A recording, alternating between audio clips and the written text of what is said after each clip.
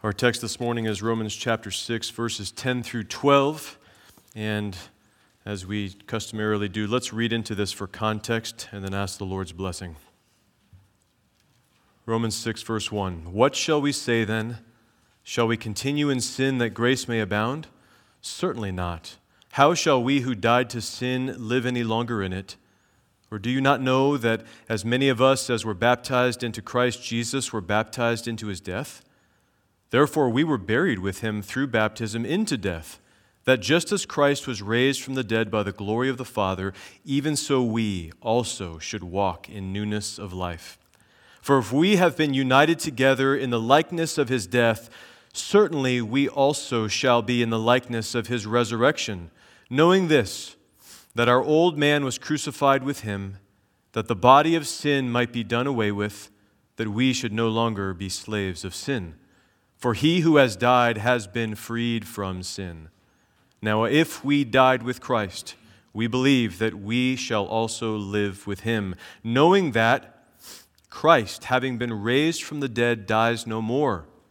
Death no longer has dominion over him. For the death that he died to sin once for all. But the life that he lives to God. Likewise, you also reckon yourselves to be dead indeed to sin, but alive to God in Christ Jesus our Lord. Therefore, do not let sin reign in your mortal body, that you should obey it in its lusts. And do not present your members as instruments of unrighteousness to sin, but present yourselves to God as being alive from the dead, and your members as instruments of righteousness to God. For sin shall not have dominion over you, for you are not under law, but under grace. Amen. Let's pray. Father, again, as we come before you this morning, we recognize that this is holy ground.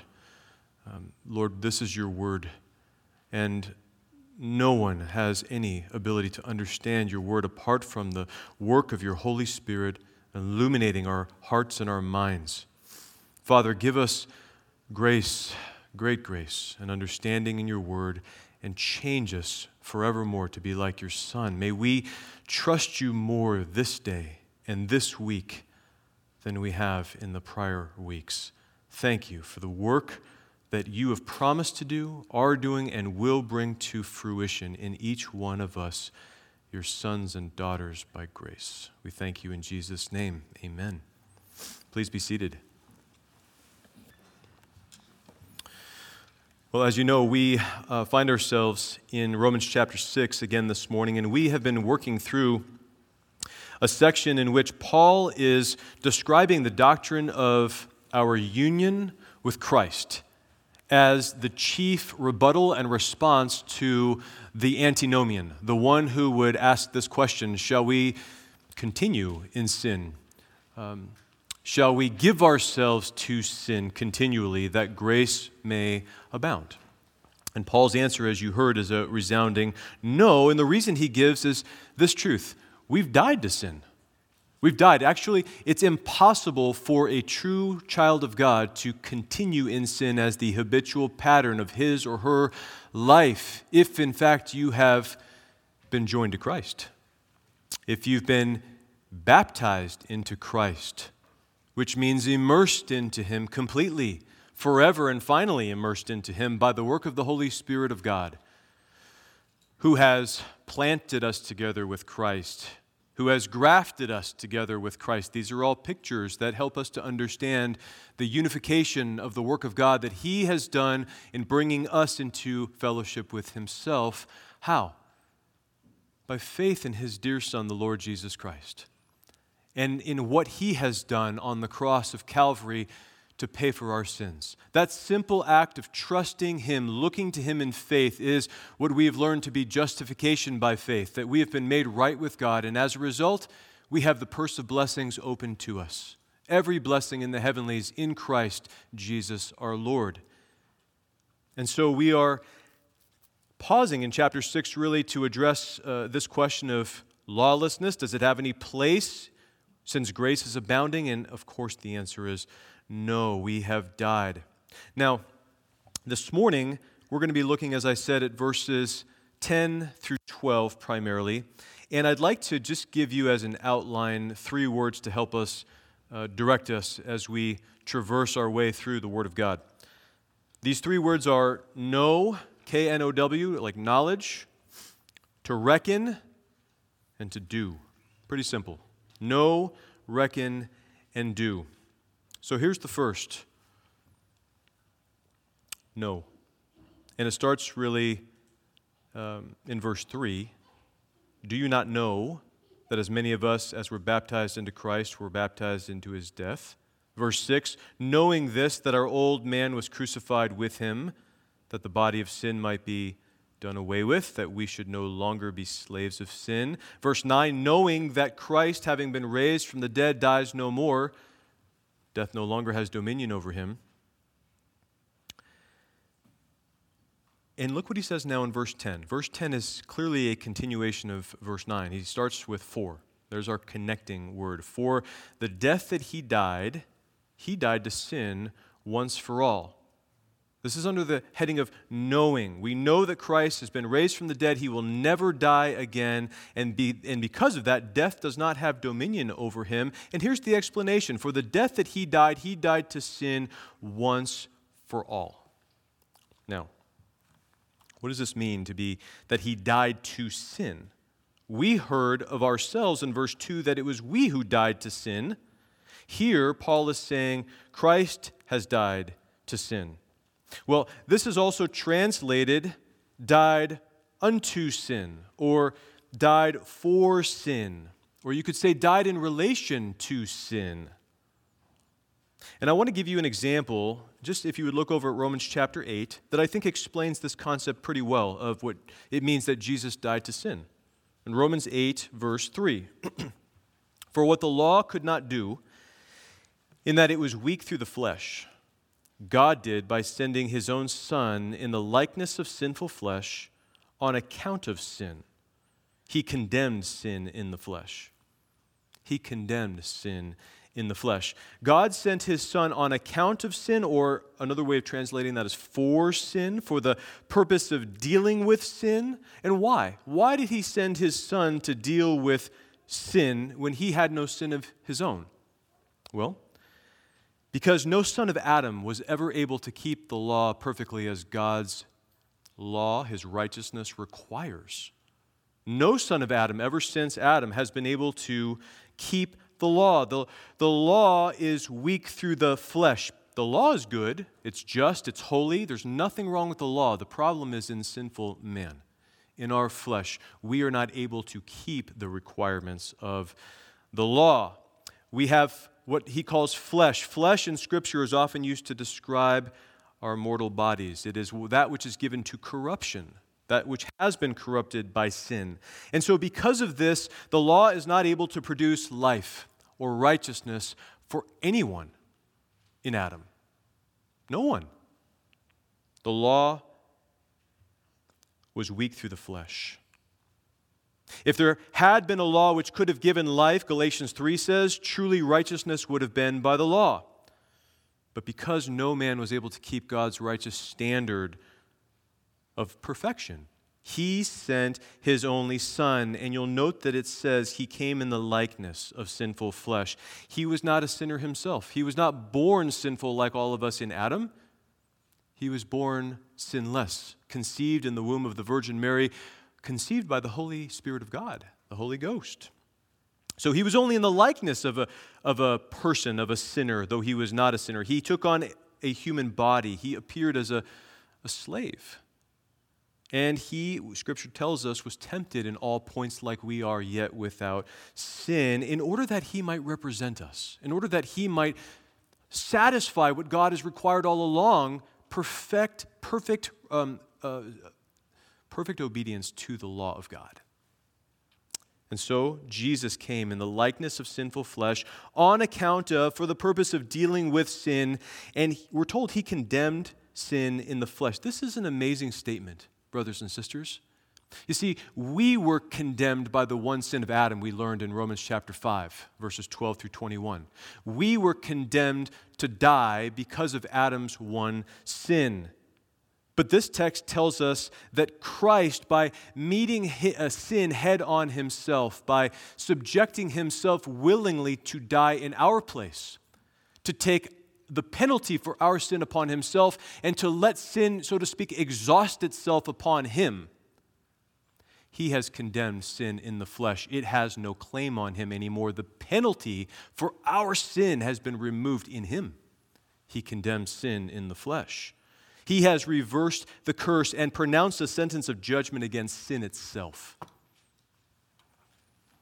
And because he has satisfied divine justice, removing the penalty of sin against us forever,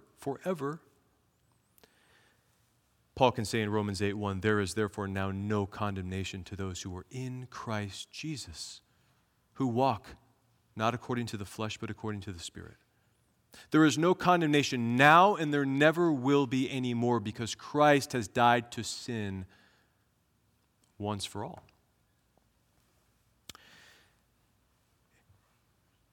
In other words, this is so comforting. When we sin now as children of God, we do not risk losing our salvation. We don't risk losing our salvation. We are fully accepted by God in Christ. His wrath has been turned away, and we now have a new relationship with him, that of a father to a son. And that father will spank and correct those sons that are walking disorderly. But he does so to correct us and to cause us to repent and turn to him. So there is our comfort. There is no sin that he has not paid for in our past, today, and in the future that we have yet to commit and that he knows about. All of those have been paid in full in Christ. Rejoice, brother and sister. When you sin, you've not fallen out of grace. You've not lost your salvation.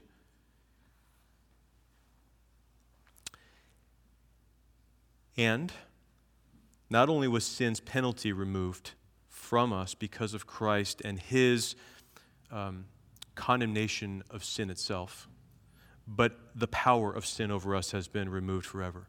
That's what we've been looking at here in Romans chapter 6. We are now free from the tyranny and reign of sin in our lives. Romans chapter 6, verse 7 says, "For he who has died with Christ," is the assumption, "has been freed from sin," freed from the power of sin. No longer does it rule and reign in our hearts as it once did. And because of this, the writer to the Hebrews can say in Hebrews chapter 9 that Christ appeared to put away sin by the sacrifice of himself. Put it away. In other words, to cancel its power. Like a law. He's canceled it as having power over us forever. This is all what is to be understood and comprehended by this idea that Christ died to sin. He died to sin in its penalty. He died to sin in its power over us. And Paul says this, that he did this once. My translation says, once for all. He does not mean once for all people. He means once for all time. A one-time event that was satisfactory and never needs to be repeated. The body and blood of Christ, in other words, can never be offered again. That is why it is such an abomination to consider what the Catholic Church does in their weekly Mass. They are effectively calling Christ down from his glory to re-crucify him again and again and again. When Scripture is clear, this is a work that he has done once for all time. It does not need to be repeated. And you can see how assurance of salvation is completely bound up in this bad theology, or lack of assurance of salvation is bound up in bad theology. If Christ needs to die repeatedly, if one death was not satisfactory for all time for all of his people, what assurance could any of us possibly have that we can go to heaven, that our sins have in fact been dealt with? The question would remain, have my sins truly been covered and expunged or not? Scripture is clear. Christ died once for sin. That is the basis and confidence that we have in our salvation in Christ. We do not need to pay for our sins. He has paid for our sins in full. So you could say that Christ died to sin in relation to sin. He has died to the whole realm of sin and death, I believe is what Paul is at pains to say here. He's finished with it forever. And he goes on to say in verse 10, but the life that he lives to God. He uses the present active form of lives. In other words, he lives perpetually without end. He always lives to God. He always has lived to God. What does it mean that Christ lives to God? Well, it means this, first of all, that he lives face to face with God, in the presence of God, always oriented toward God, in a constant relationship with him. And this, is it not how we are introduced to Christ, the eternal Word of God, at the beginning of John's Gospel? This is exactly how he's introduced to us. In the beginning was the Word, and the Word was with God.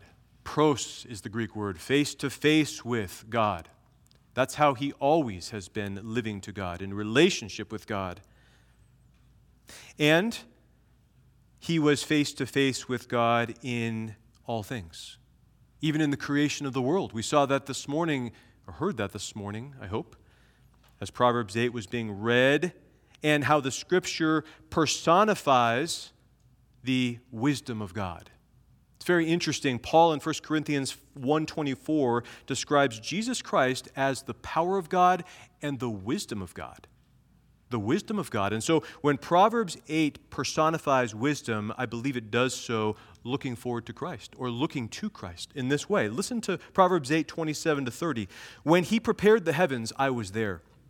When he drew a circle on the face of the deep, when he established the clouds above, when he strengthened the fountains of the deep, when he assigned to the sea its limit, so that the waters would not transgress his command, when he marked out the foundations of the earth, then I was beside him as a master craftsman, and I was daily his delight, rejoicing always before him. That is a picture of Christ. He is always living face to face with God, and very much a part of everything that God has done. All things were made through him. That's a reference to Christ. And without him, nothing was made that was made. So first of all, he lives face to face with God. Second of all, it means that he always does the will of God. Christ always does the will of God. This is what it means to live to God. See, when he took on flesh in his incarnation, he didn't stop living to God. He continued living to God on the earth in this sense by always doing the will of the Father. And you remember those passages. He said in John 6:38, "For I have come down from heaven not to do my own will, but the will of him who sent me." He never turned away from the face of the Father. We know that the Father turned his face away from the Son for a time at Calvary. But the Son never turned his face away from the Father. He always sought to do the will of God. And at the end of Jesus' ministry in the upper room discourse in John 17, the night before he went to the cross, he said this in verses 4 and 5, speaking to the Father, "I have glorified you on the earth. I have finished the work which you have given me to do." That's remarkable considering that he hadn't gone to the cross yet. But salvation for God is an accomplished fact. It was planned in eternity past. It was certain to be accomplished in the Son, and it is certain to be applied by the Spirit of God. It is all of God. It is guaranteed.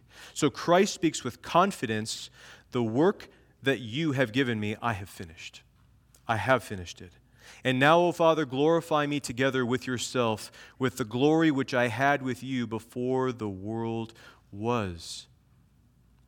See, Christ lived perfectly face to face with God on the earth. And even though he had humbled himself greatly by taking on flesh, by pouring his glory into an earthly body where his glory was veiled, it was veiled. He had to reveal his glory to his disciples.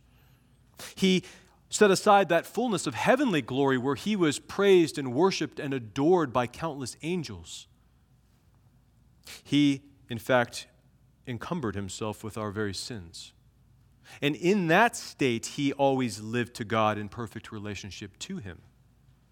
Even in his death on the cross, you could say that was part of his living to God. Why? Because he yielded himself to the will of God, to obey perfectly.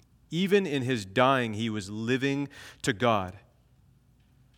And because he obeyed perfectly, the Father, being satisfied with his blessed Son, in whom he loves, with whom he is well pleased, he raised the Son from the dead to live forevermore to God. The difference now being unencumbered by our sin. Unencumbered by our sin. He returns to heaven bearing the scars of his accomplished redemption for us, which will remain in eternity as a badge of honor, so to speak, of the glory of the Redeemer, Jesus Christ. And he now is, and his gospel is, the subject of angelic inquiry, Peter tells us. They desire to look into these things. So Christ died to sin one time for all. He condemned sin in the flesh, removed its penalty, removed its power over us. And he is perpetually living to God, oriented to God, face to face with God, doing the will of God. Brothers and sisters, question. Why do you suppose that Paul wants us to understand that truth in verse 10? Look at verse 11. Likewise, you also reckon yourselves to be dead indeed to sin, but alive to God in Christ Jesus our Lord. So our first point in our outline was know this truth about Christ. He died to sin once, but he lives to God forever. Now, point 2 is reckon. Reckon this to be true. Reckon yourselves to be dead indeed to sin, but alive to God in Christ Jesus our Lord. He says, likewise you also. That means in the same manner. In the same manner as is true of Jesus, of what we learned in verse 10, I want you to reckon yourselves. Now, this is not an unfamiliar word to us. This is a word that Paul used extensively in Romans 3, but particularly in 4. In chapter 4, he used this word 11 times. It's the Greek word logizomai, and it refers to imputation. When we learned all about how we are declared righteous by God in our justification, it's through what he calls imputation, accrediting, an accounting of the righteousness of Christ to us, simply by faith. Just like Abraham believed God and it was counted to him. It was imputed to him. What was? The righteousness of God in Christ. So we know this term, and here in chapter 6, he uses it again. It is sometimes translated consider yourselves, but not in the sense of think about as a possibility, like consider this as a possibility. No, consider this fact is the way he's using this. Count on this, or maybe even better yet, come to a settled conviction about this. Affirm this to be true. Conclude this to be true. That's the idea. And what is it that Paul wants us to affirm conclusively? Verse 10. That since Christ died once to sin and lives perpetually to God, so you also need to reckon, consider, conclude, affirm that this is true about you too, that you also died once to sin, live perpetually to God. You see? You say, when did we die to sin? Well, we talked about this a little bit previously, but just as a refresher, in point of fact, this happened at the cross. At the cross. When Christ died, we were crucified with him, Paul says in Romans 6. In our experience, that comes to us when we come to faith in Christ, when we believe the message, when we see him as our Lord and Savior. That's when we die to sin in our experience. And so we're taught that when Christ was raised to walk in newness of life, we were raised to walk in newness of life. And now we live as Christ lives face to face with God. And how do we look at the face of God? Is it not in the face of Jesus Christ? We gaze at him as in a mirror, intently. This is Paul in 2 Corinthians 3. Intently looking at his glory, the glory of God, as a man looks at himself in a mirror. Spend time gazing intently. And he will, as we do this, change us from one degree of glory to another, even as by the Spirit of our God. So Paul is saying here, I want you to affirm this to be the conviction of your heart, brother and sister in Christ, with no doubting. Here's what I want you to affirm. This truth of what is true of Christ is also true of you. Now, the Reformers had a way of explaining genuine faith as they thought about assurance of salvation. And they synthesized what true faith looks like into 3 words. Those words were notitia, essentia, and fiducia. They're Latin words, and they kind of sound like what they are. Notitia means to take notice of the facts, to observe, to see something, to observe or perceive that something is true. That's the first step in genuine faith. We must notice, take notice of what the truth is. And the second is essentia, assentia, like to assent to the truth. When we are assenting to the truth, we are believing. So we've seen the fact, we're now saying, I believe it in my mind. I'm assenting to it. But then true faith does not stop there. The third step is fiducia. Fiducia means to trust. It means to come to a settled conviction about something, not just in my mind, but in my heart. That's what Paul is getting at here, because as we've seen in the progression, Paul already called us to know the truth of our union with Christ from verses 3 to 9. In verse 8, he calls us to believe it. And then in verse 11 here, he says, reckon, conclude that these things are true. May they be a conviction for you and me in our hearts. So knowledge leads to belief, leads to conviction of heart. And Paul even stresses this idea of reckoning in this way. He says, reckon yourselves to be dead indeed to sin. Dead indeed to sin. In other words, verily, truly, we're not talking about theory here. Like this sounds really great on the page. No, this is not theory. I want you to reckon this as true for yourself, as an actual point in fact in your life that you are convinced of and that you are going to live in the light of. That's what he's getting at. He's calling for faith. This is the Christian life, brothers and sisters. All of it requires faith, ongoing faith.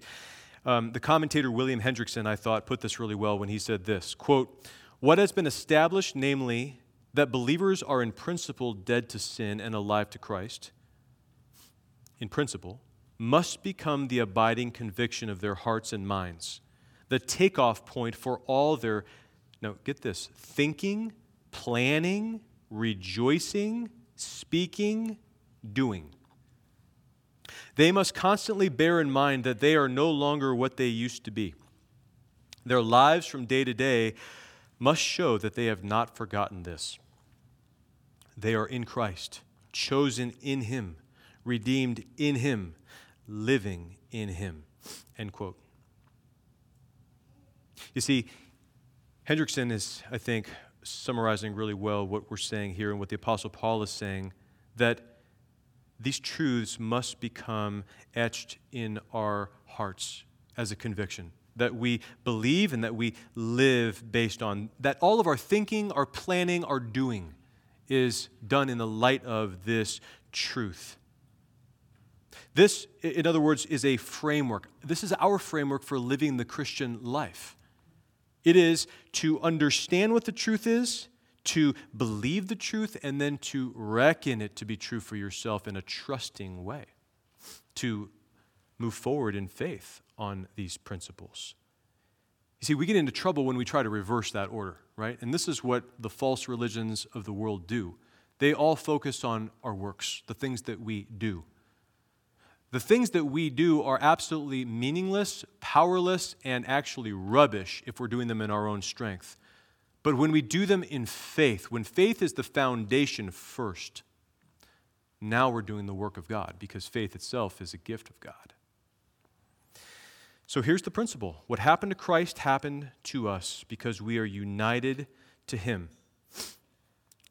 And, you know, it's remarkable. Even this idea of reckoning itself that Paul is talking about in verse 11, it follows the same pattern of this. What the Lord did first, you do next. In other words, just as the Lord reckoned you righteous by faith in Christ, Romans 3 and 4, that's your justification. Just as He reckoned you, you reckon yourselves now free from the power of sin. That's your sanctification. What the Lord does, reckoning you, he has now given you authority to do regarding yourselves and your sanctification. You say, wow, how does he do that? Because salvation is a cohesive whole, links in one chain. Again, whoever is justified will also be sanctified. Whoever is sanctified will also be glorified. There's no difference in the mind of God. It's his plan. It's his power that does all of this. So he's saying, look, if I've in fact justified you, reckoned you righteous because you've trusted in my Son, I want you to think of yourself this way. Come to a settled conviction that what happened with Christ also happened to you. He has died to sin once for all. You have died to sin once for all, and now you live to him perpetually. May that be the framework of your life. May you think on that and meditate on that daily throughout the day, because that is going to be the source of your power for the Christian life. You know, there is a section in Malachi. We were talking about this at men's study a couple of weeks ago in chapter 3. When the Lord, in the context of robbing God, he's making a case against Israel, and he's saying, you have robbed God. And they say, how have we robbed you? And he says, in tithes and offerings. Bring your tithes and offerings into the storehouse and test me, try me in this. See if I don't open the windows of heaven and pour out such a blessing on you that you will not be able to contain it. It's not perfect, but that's the idea. What's the idea? Test me, try me in this. Now, should we test God? I would say on the one hand, no. I mean, if it's a matter like Romans chapter 6, verse 1, shall we continue in sin that grace may abound? No, that's bad testing of God. But is there a right testing, a good testing of God? Yeah. Reckon yourself to be dead indeed to sin. Why? Because God told you that you are. Try me in this and see if I won't pour out a blessing on you, brother and sister. What's the blessing? Power over sin in your life today. Moment by moment, as you are facing temptation, reckon yourself as God reckons you and see that God has blessed you and will bless you by giving you victory over that sin, one at a time. You see? Test him in that. Test him in faith, in what he has already said is true of you.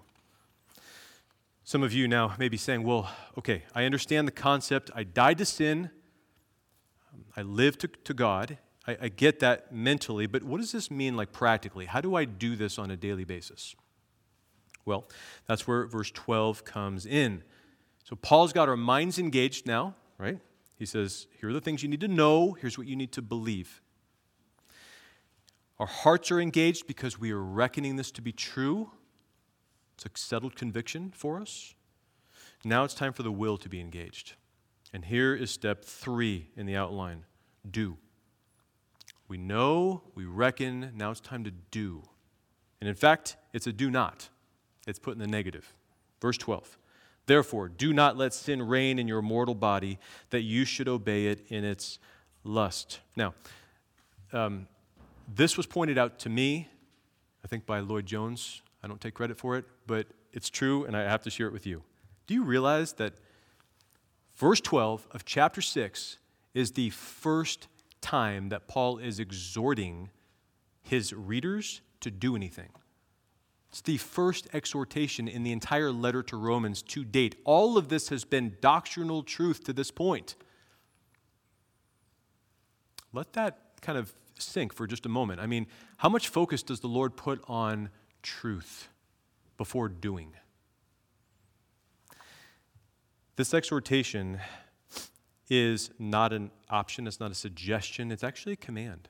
He says, do not let sin reign in your mortal body. This is a command for every Christian. In fact, this is serious business because this is a way that we evidence that we are in fact true Christians, that we belong to him, that we're in Christ, that we've been baptized into him. Because we do this, or we don't do this. We don't let sin reign. Now, he starts by saying, therefore, so in the light of the first 11 verses, what we've learned so far, and particularly verse 10, this idea of reckoning yourselves, as Christ is, so we are, this is a picture of what it means to walk in newness of life. This is an amplification of verse 4. This is what it means to be dead indeed to sin, but alive to God in Christ. Or this is evidence of one who is dead to sin, but alive to God in Christ. He says, don't let sin reign in your mortal body. Now, notice first of all, he does not say, don't let sin reign in you. It's a subtle distinction, but it's important. Don't let sin reign in your mortal body. What's that? Well, mortal means liable to death, subject to corruption and decay. That's why we have a mortal body. It's a body that's dying. Body is the word soma. It's the word for physical body, or an organism of which there are many parts. There's hands, there's feet, there's ears, eyes, nose, brain. All of that is the physical body. He says, don't let sin reign in your mortal body, the part of you that is corrupted by sin, which tends towards sin and death. There's other terms that he is going to use in this section of Scripture that you should be aware of that are all synonymous. When he said body of sin in verse 6, it's the same idea, mortal body. He says body of death in chapter 7, verse 24. Wretched man that I am, who will deliver me from this body of death? He uses the word flesh, as we saw in chapter 8, verses 1 and 3. Flesh and sinful flesh. It's all the same. This is the mortal body. This is the physical sphere where sin used to reign in you. No longer does. Used to reign there. That's where sin as the old nature, that tyrant, was sitting on the throne, reigning in your mortal body. It's kind of like this. Previously, you, in your old soul, your old spirit, had this tyrant who was reigning there. He's called the old man. And he would use your mortal body as the vehicle to express all of his sinful desires through you.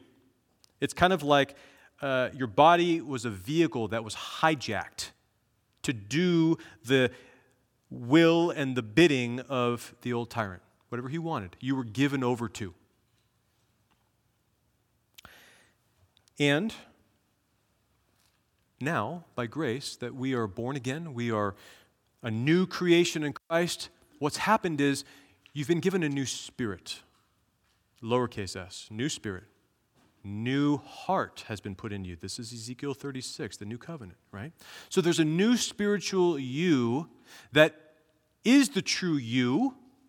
That's why Paul doesn't say, don't let sin reign in you. That part has been cleansed, is sanctified, is new. But you're still incarcerated in unredeemed humanity, in a mortal body, where sin still is present and tends toward corruption. It doesn't reign anymore, but it's still there. And it needs to be dealt with. That's why he's bringing this up. You see, this mortal body is going to be with us in this life to the end. The sin has not been eradicated yet because we have this mortal body. There is a day coming, however, when this body is going to be changed. And that's the glorious news of the gospel in our glorification. What is yet to come? That at the last trumpet, in a moment, the Lord is going to raise your body from the dead. And he says this in 1 Corinthians 15, that which is corruptible is going to put on incorruption.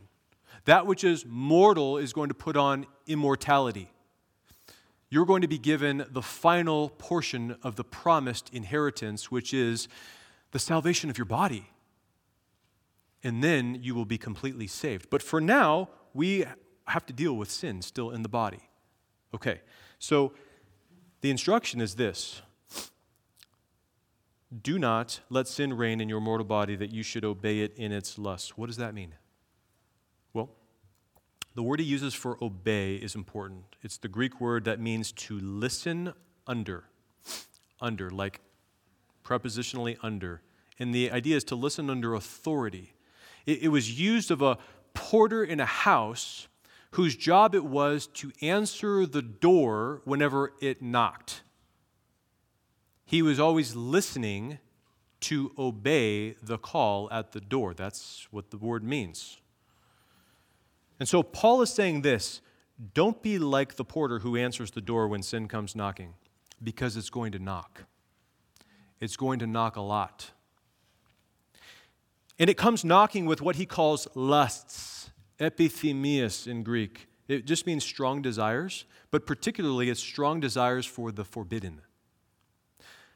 Sin is going to come knocking at the door with strong desires. And let me just relate a couple things here that hopefully are relatable.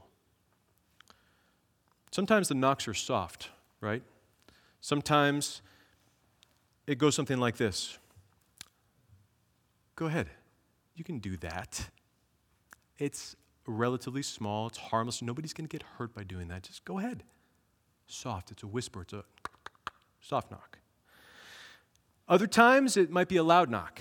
It might be, hey, did you hear the way that she just talked to you? That was disrespecting you. You don't deserve that. Put her in her place now. That's a loud knock. Do not answer the door when the door knocks like that. And here's the wonderful news, brother and sister. You don't have to you don't have to answer this door. You don't have to. Sin is a dethroned tyrant, but he still talks. He still clamors. He still shouts at you and says, you got to do this. Answer. But you don't. You don't. And what help do we have? This knowledge right here. This word that says, reckon that this is true of you. You're done with sin. The power of sin is gone in your life. The power, the absolute power, it's been done away with. Reckon it to be true of you so that when you're in that situation and you're feeling that pressure, you go to the Lord and say, Lord, help me. I don't want to answer the door right now.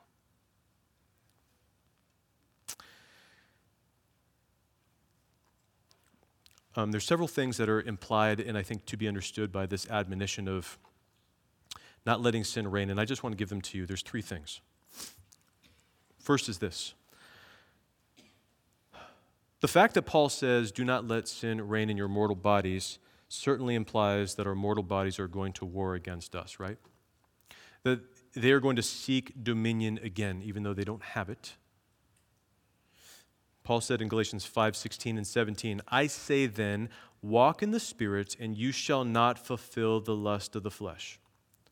For the flesh lusts against the Spirit, and the Spirit against the flesh, and these are contrary to one another, so that you do not do the things that you wish. There is a war that is always going on. We need to expect battle daily, in other words. Don't be ignorant. Don't be foolish and think that there's been a truce and we're just going to sit down and relax and enjoy the day. There's a battle that is raging, and if you're not prepared, you're going to be destroyed. So what's the practical remedy? Well, it's walk in the Spirit.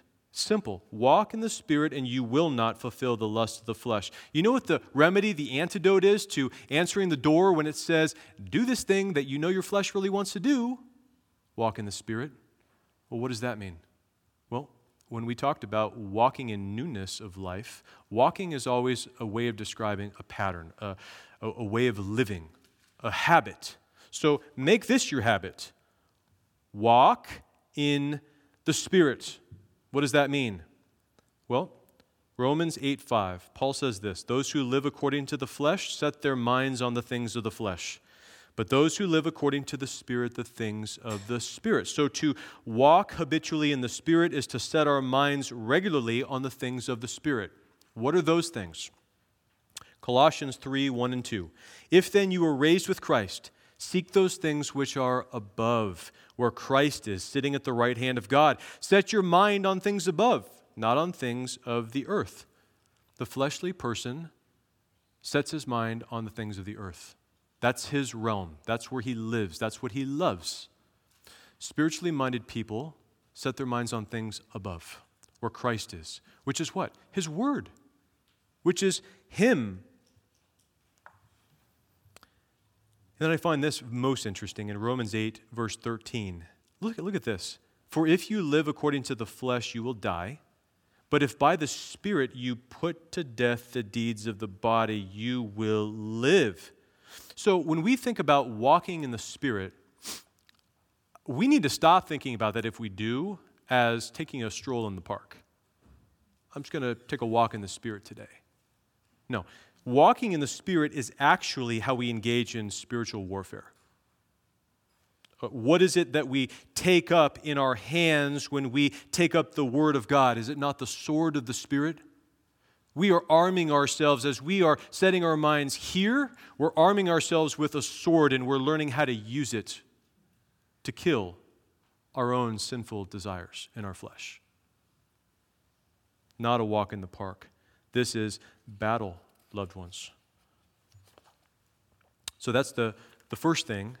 In terms of implication, is there's a war that is going on constantly. We need to be prepared for it, and we need to walk in the Spirit, take up the sword of the Word of God, and He will give us the strength in those moments to not answer the door. In fact, maybe open the door and hack. Not going to do that.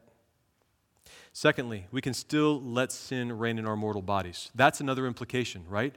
If He says, don't let sin reign, we can let sin reign. That's why He tells us not to. Turn with me to Numbers chapter 33, please. I just want to give you an illustration of this that I thought was helpful as I was studying this week. Numbers chapter 33.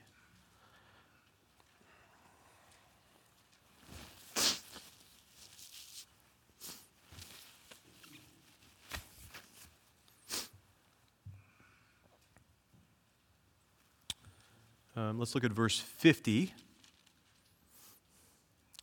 Okay.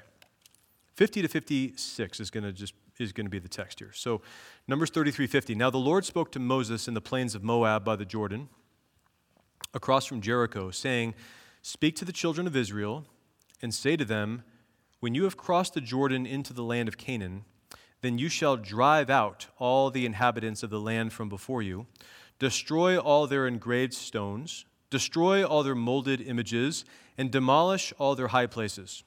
You shall dispossess the inhabitants of the land and dwell in it, for I have given you the land to possess. And you shall divide the land by lot as an inheritance among your families. To the larger you shall give a larger inheritance, and to the smaller you shall give a smaller inheritance. There everyone's inheritance shall be whatever falls to him by lot. You shall inherit according to the tribes of your fathers." Now look at verse 55. "But if you do not drive out the inhabitants of the land from before you," in other words, you let them remain, "then it shall be that those whom you let remain shall be irritants in your eyes and thorns in your sides." Actually, the word in the Hebrew they uses for irritants is thorn, thistle, something sharp in the eye, and something sharp in your sides. "And they," these inhabitants, these enemies in the land, "shall harass you in the land where you dwell." So what happens if we don't follow this instruction that Paul gives in Romans 6, verse 12, to not let sin reign in your mortal bodies to fulfill the lust thereof? What happens? Well, this is the same idea that Israel experienced with their physical enemies in the land. This is spiritually applied to us today as well, as we deal with our spiritual enemies, as we deal with the lust of our flesh. It will vex us, is the idea. It will be like thorns and thistles in our eyes and in our sides. Pricks. It's going to harass you and be a snare to your soul. Why does the Lord do that? You know, in Judges chapter 2, he talks about, in a parallel way, he says, if Israel lets these enemies remain in the land, I will not drive them out. I'm going to leave them there too, in order that they may be tested, the people, Israel, to test them, to see whether they will walk in my ways as their fathers did and live or not. God is going to test us if we leave the enemies in the land. If we're not ruthless in hacking and dealing with those enemies, God is going to test us in this way. And brother and sister, this is a stern warning. Look at verse 56, Numbers 33:56. "Moreover, it shall be that I will do to you as I thought to do to them." That's the Lord speaking. The Lord saying, I will do to you. What's that? I'm going to destroy you just as I thought to do to your enemies. That's a stern warning. If you will not deal with sin in your life according to this admonition that we have in Romans 6:12, then God is going to destroy you ultimately. And the reason is that you're showing that you were never in Christ to begin with. You see? And that puts you in danger of hellfire forever. But for the Christian, for the one who is in Christ, we hear a stern admonition, a warning like this, and what do when we have been accommodating sin in our lives as we should not? We repent. We turn away from that godlessness and we say, Lord, be merciful to me. I was wrong. Help me. And what happens? We find the joy, the forgiveness of the Lord as the true child has when he comes to his father and he says, Daddy, I've done wrong. Forgive me. So, yes, we can still let sin reign in our mortal bodies, but we must not as a pattern of our lives. We will fall into sin. We will lose the battle in any given moment. Not saying we're never going to lose the battle. We will at times. But our response is what matters. We don't persist in our sin because we love it like the world does. We turn from that because we love Christ.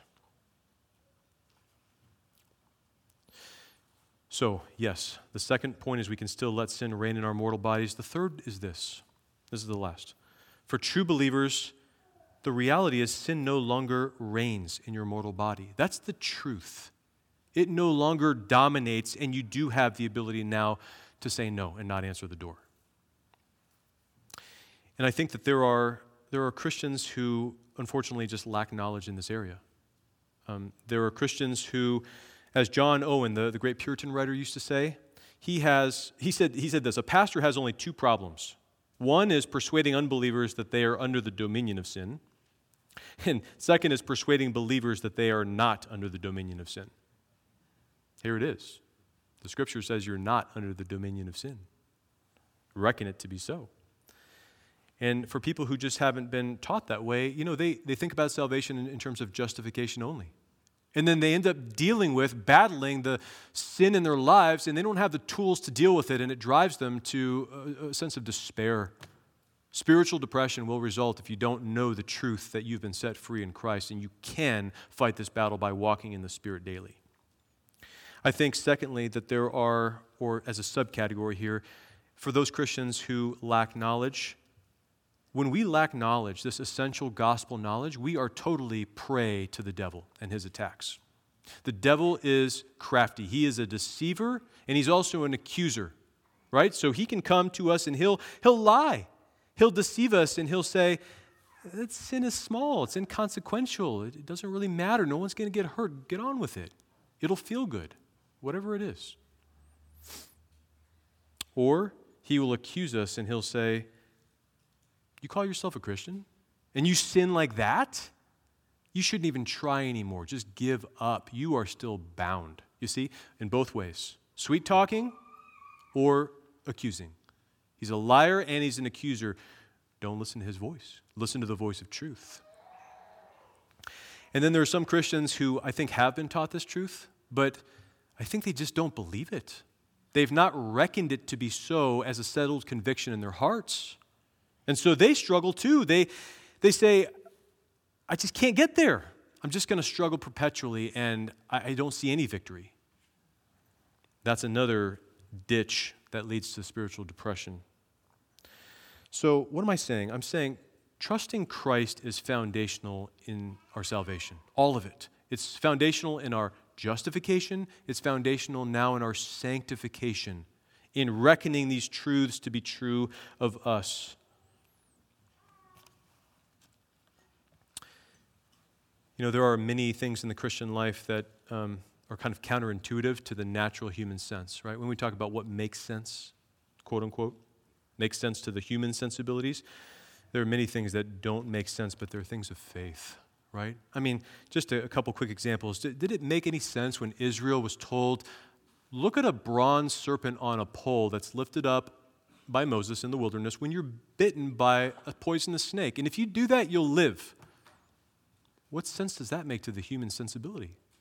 Or, Abraham, you're going to have a son through Sarah when she's well past childbearing years, 90 years old. Does that make any sense? Or Lazarus, he's been dead for 4 days and yet he will rise again. Or all our trust and confidence is in a Jewish carpenter who died on a cross 2,000 years ago for us. You see the point? These are issues of faith. These are issues of faith. And the Lord says it. He wants us to believe it. So, know, reckon, and do. That's the order. We've got to know the truth, believe the truth, reckon ourselves dead to sin, but alive to God. And that must be our growing conviction. Brother and sister, let me encourage you. The next time you are in battle, you're facing sin, temptation, the Scripture says, no temptation has overtaken you except such as common to man. 1 Corinthians 10:13. But God is faithful, who will not allow you to be tempted beyond what you are able, but with the temptation will also provide the way of escape, that you may be able to bear it. What's the way of escape? Remember this truth.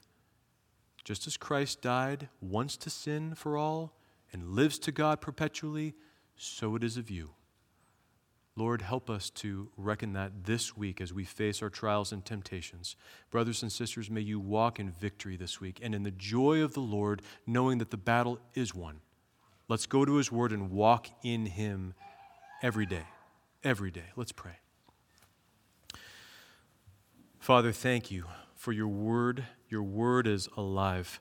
It's powerful. It is changing our hearts and transforming us. Lord, as we hear your Word, as we come to a settled conviction that these things are true and that we can bank our lives on them. Lord, your word is our resource, our infinite resource, our help in time of need. May we come to you and not incline toward ourselves, our own understanding, but may we acknowledge you in all our ways.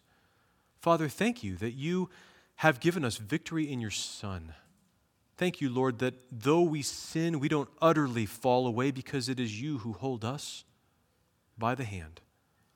Father, you are so good and kind to us in opening up these truths that we might have confidence and assurance that we are yours, we are forever saved, and Lord, we are now enabled to do what is otherwise impossible in the flesh, to walk in newness of life. May it be so for each one here, and we pray in Jesus' name, amen.